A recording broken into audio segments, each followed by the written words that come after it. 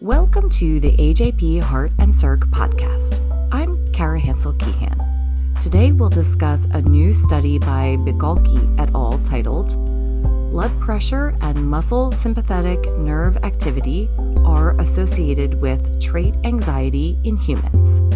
This article was published February 17, 2023.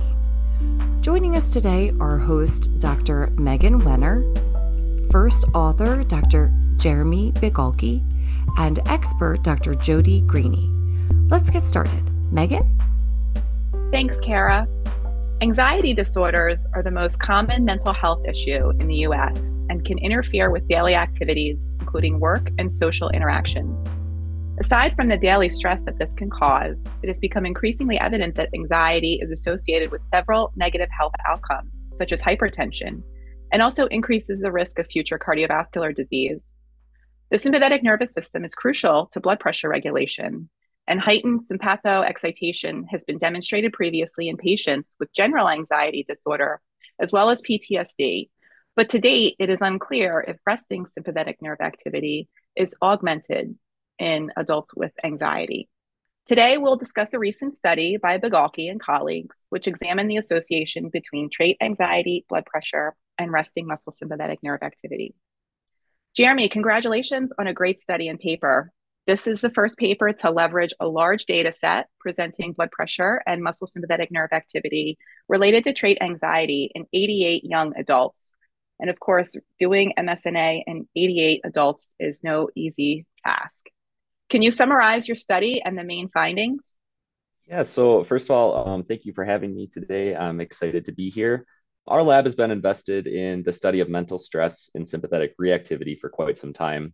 However, we've recently become more interested in the assessment of other more long-term factors that may influence sympathetic activity, such as chronic anxiety. And as you mentioned, evidence has accumulated pointing to a relationship between chronic anxiety and cardiovascular disease. However, many studies to date performed in clinical populations, such as panic disorder, generalized anxiety disorder, have largely found unchanged resting sympathetic outflow. And this led us to wonder if maybe we're missing something in these studies to date. Many of these studies were performed in smaller clinical sample populations, and when using subjective measures of anxiety and psychological distress, it may be necessary to sort of bump up that sample size in order to achieve an adequate power to meaningfully assess those subtle interactions between psychological and physiological characteristics, such as sympathetic outflow and blood pressure. And additionally, anxiety is often viewed as a dichotomous variable. So an individual is either diagnosed with an anxiety disorder or they are not. And I think this sort of leaves out a lot of people who may experience equally impactful subclinical anxiety symptoms. So for the current data set, we combined resources with two other universities, including Dr. John DeRocher at Purdue Northwest and Dr. Amanda Keller-Ross at the University of Minnesota. And we use the Spielberger Trait Anxiety Inventory, which denotes an individual's propensity for anxiousness. And this survey asks participants to rate how they generally feel on a scale from almost never to always. And it consists of statements such as, I am a steady person, I am cool, calm, and collected. And we use this metric, one, because it was common across our laboratory, so it was easy to combine those resources, and two, because it gave us an estimate of an individual's propensity for anxiousness along a spectrum, and gave us an idea of their general levels of essentially sensitivity to anxiety. And additionally, in each of these 88 participants, we performed 3 seated blood pressures, which we used to provide a clinically relevant cardiovascular measure of just seated resting blood pressure.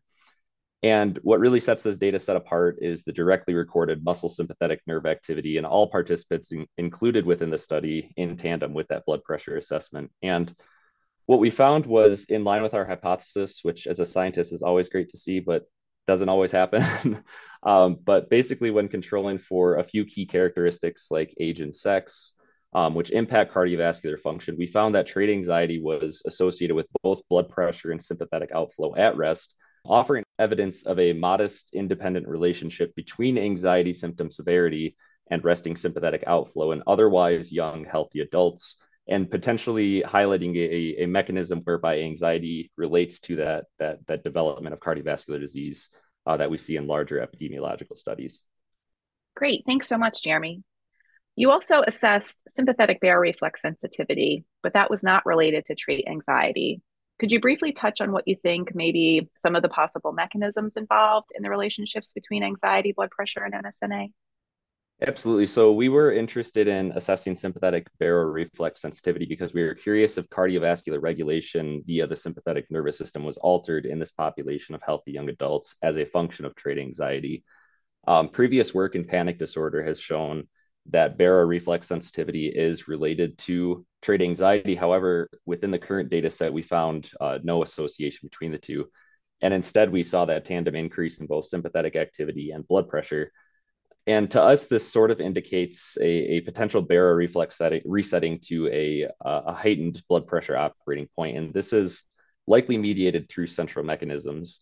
Roger Dampney has a series of papers and reviews discussing this topic, and some potential central mediators include brain areas such as the prefrontal cortex and the amygdala, which project to areas within the hypothalamus, which can then directly and indirectly impact sympathetic outflow to the periphery. Interestingly, some research out of Sonia Bishop's laboratory has shown that individuals with heightened trait anxiety have hypoactivity of the prefrontal cortex and hyperactivity of limbic regions, such as the amygdala, supporting a potential role for these regions in that altered baseline sympathetic outflow observed in the current study. There's further evidence, though, of what would be referred to as bottom-up signaling. So essentially an offshoot of the James Lange theory of emotion, whereby bodily processes and physiological and physical hyperarousal, like increased heart rate, blood pressure, among other bodily processes, precede the feeling of emotion. This was recently shown in a study in individuals with generalized anxiety disorder, whereby beta adrenergic peripheral stimulation using isoproterenol evoked a greater sense of cardiorespiratory effort and also increased anxiety in those individuals with generalized anxiety disorder, indicating that those peripheral sensations actually led to those feelings of anxiousness. And this was also very recently studied in a paper that was just put out in Nature that showed in a mouse model, evoked tachycardia preceded and caused or elicited anxiety-like behavior within this mouse model. So both of these studies together kind of support this bottom-up signaling within the field of anxiety and emotional regulation. Now, in some, it's likely that there may be some sort of bidirectional relationship between these central and peripheral structures, which leads to these longer term increases in blood pressure and sympathetic activity that we see in the current study. But I want to be really careful not to speculate too much given the lack of directionality within our study. But to me, this is a really exciting area of future research to determine the directionality of that relationship, to really decipher how anxiety impacts cardiovascular disease through regulation of the sympathetic nervous system. That's really fascinating. Thanks for sharing that. Jody, you've studied sympathetic regulation of blood pressure and more recently have a series of studies in young adults with depression. Although anxiety and depression are two different types of mood disorders, they can occur simultaneously and have overlapping symptoms. Can you tell us your impressions of this study and how these data contribute to our understanding of the cardiovascular consequences of anxiety and mood disorders or mental health as a whole? And what stood out to you in this paper that was particularly impactful? Yeah, so I really liked this study. I thought it was, certainly in line with some of the things that I've been thinking about and we've been working on in our own lab. I'm sure Jeremy and I can commiserate over what it's like to collect good quality microneurographic recordings in dozens and dozens of people. That's what we're doing as well. It's hard on the front end, and I would say also an analytical quagmire. My personal opinion is that's the way the field needs to move, to kind of get away from these N equals 12, N equals 14 studies of like two distinct groups, without thinking about people that are maybe in the middle or this gray zone.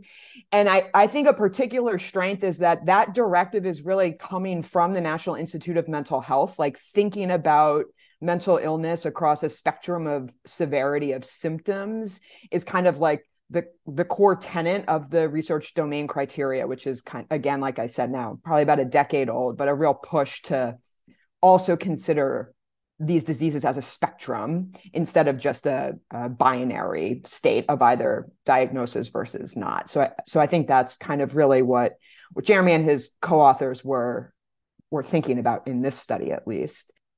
I also think it's important that most of the individuals that were included, I would call them young adults, right? I mean, certainly correct me if I'm wrong, but in that 18 to 30-year-old age range.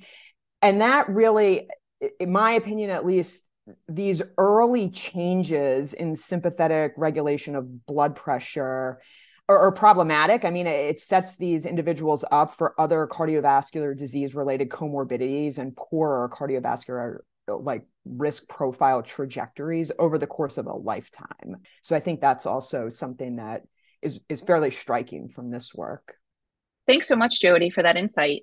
The COVID-19 pandemic has severely impacted our society, and we continue to see this impact today, and will likely be dealing with this ramifications for years to come. So I think this question is probably very relevant following up on your previous point. One startling statistic that emerged from the World Health Organization was that the global prevalence of anxiety and depression increased 25%, which is massive when you think of the scale. And we fully recognize that there's a mental health crisis and that this is particularly impacting younger adults. So, what are your thoughts on these statistics, and what does this mean for the health trajectory of these young adults struggling with anxiety and depression? Jeremy, I'll start with you. Yeah, that's a great question, and I can absolutely see the accuracy of those statistics when you combine factors like social isolation, the looming threat of infection, worry for loved ones, among other factors. This can absolutely lead to increased levels of anxiety and depression, as highlighted by that statistic. And within our own lab and among many others, we've actually reported on these increases in anxiety. And within our own laboratory, we actually report that these increases in anxiety are similarly associated with reduced perceived sleep quality. So kind of leading to this vicious cycle whereby increased anxiety may be impairing sleep, which then further exacerbates the increased anxiety and depression and so on. In light of our recent findings in the current study and those of Jody with major depressive disorder, these large scale increases in anxiety and depression may harbor adverse effects on cardiovascular function on multiple different levels if they are not adequately assessed and mitigated. So, given that the alterations observed as a function of anxiety proneness within the current study, it may be beneficial to view anxiety, again, like Jody said, along a spectrum, and to note the significance of preclinical or subthreshold anxiety as a matter that may have great impacts on health. And as scientists and researchers, I really think it's our duty and our role to inform both clinicians as well as the general public of these associations that we're finding in order to increase awareness of the tangible effects of mental health on physiological outcomes, and further accounting for changes in mental health and psychological characteristics within the field of physiology, I think is paramount moving forward. As a society, I think we've come a really long way kind of reducing the stigma surrounding mental health. And I think we're a lot better at talking about it and its effects on other facets of life. But there's still a lot more to be done regarding how best to test and treat mental health and its subsequent comorbidities. Great, thanks. Jody, let's bring you in. What are your thoughts on some of these statistics and how we as scientists and researchers can work with clinicians to manage this crisis moving forward? Yeah, I mean, I really think the statistics are pretty alarming and really upsetting as well, I think, when you think about mental health. I've not done a lot of work in adults with anxiety disorders per se. I've obviously been in the realm of depression and other depressive or affective mood disorders. One thing that I'm wondering, I know this is going to be a little bit off target or maybe off a tangent from the question itself, but so we think a lot in our lab about like what stress is doing to these people. Like, we know that stress can precipitate symptoms of depression and anxiety in some individuals. And I spent a lot of time talking to one of my colleagues about the ways in which stress can be good for us. And I guess that's where I'm going with feelings of anxiety. Like in some ways, like heightened vigilance and being able to like respond quickly to your environment can be seen as like positives, right? And so I wonder, Jeremy, if your group has thought about that and kind of how do you put that together with what you guys saw in this paper in terms of blood pressure and MSNA regulation? Yeah, that's a really good question. That's something that we're actively interested in as well. Within the field of microneurography, oftentimes we use mental stressors, which are kind of cognitive tasks like mental arithmetic or the Stroop color word task and things along those lines. But recently we've kind of began to go down the route of anticipatory stress, because when you look across the spectrum of anxiety disorders, a large portion of those individuals are going to be, anticipating stressors before they actually arrive or before they're actually presented. So it's this anticipatory feeling of increased heart rate, an increased blood pressure. There's this idea, that whatever this stress is coming might be a challenge that can't be overcome, essentially. And like you said, I do think that at a certain extent, it is good to have acute anxiety in the right setting.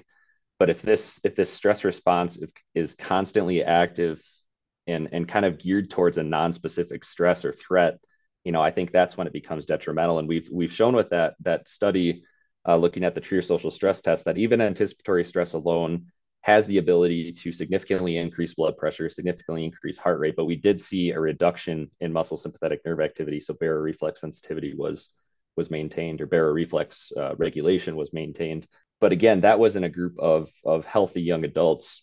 In a study by Seth Holwerda and colleagues, they looked at this anticipatory stress model within generalized anxiety disorder, and they actually showed that those individuals who did have generalized anxiety had heightened sympathetic reactivity to anticipatory stress. So it's kind of flipping what we found on its head and showing that these individuals might have an exaggerated sympathetic response to this anticipatory stress. And if that is maintained over long periods of time, I think that could be leading to these associations that we're seeing here with sympathetic dominance and this heightened blood pressure and baseline sympathetic outflow in the larger population.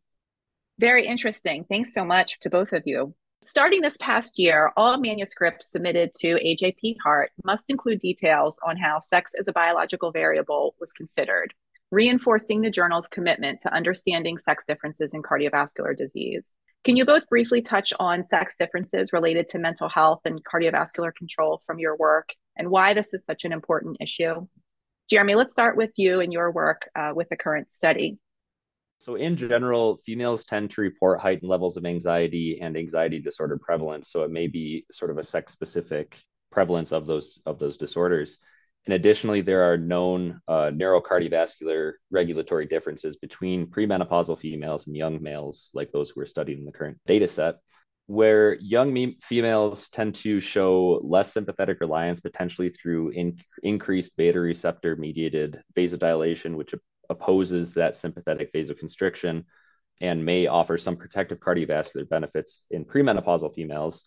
However, I believe it remains largely unknown if chronic anxiety, which is again more often reported by females, impacts these vascular benefits in a sex-dependent manner. While we included a decently sized population of females in the current study and monitored menstrual cycle to only study females in the early follicular phase of the menstrual cycle to control for the known effects of sex hormones on baseline resting sympathetic outflow, after performing a analysis of the sensitivity of our model after data collection, we were not powered to assess sex differences due to the cross-sectional nature of the data and the overall statistical design.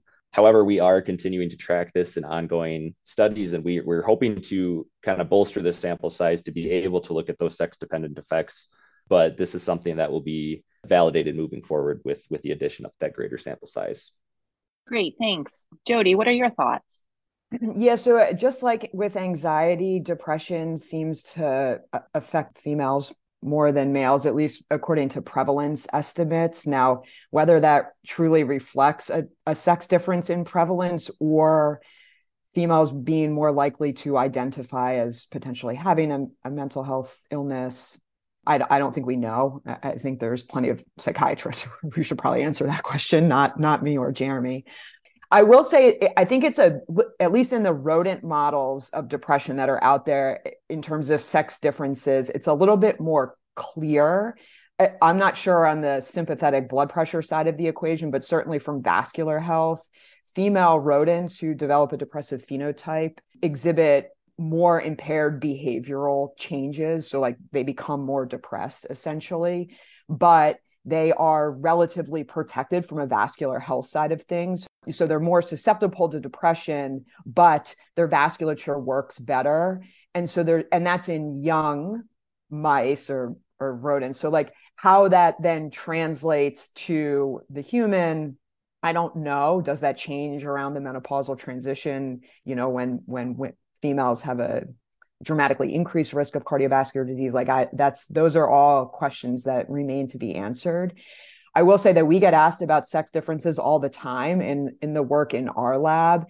We've not done like specific sex differences related studies, although I will say that the participants that enroll in studies in our lab actually do reflect the prevalence estimates nationwide. Like we do see usually 2 females to 1 male. So that makes me feel pretty good. And that's kind of how we've been thinking about things moving forward.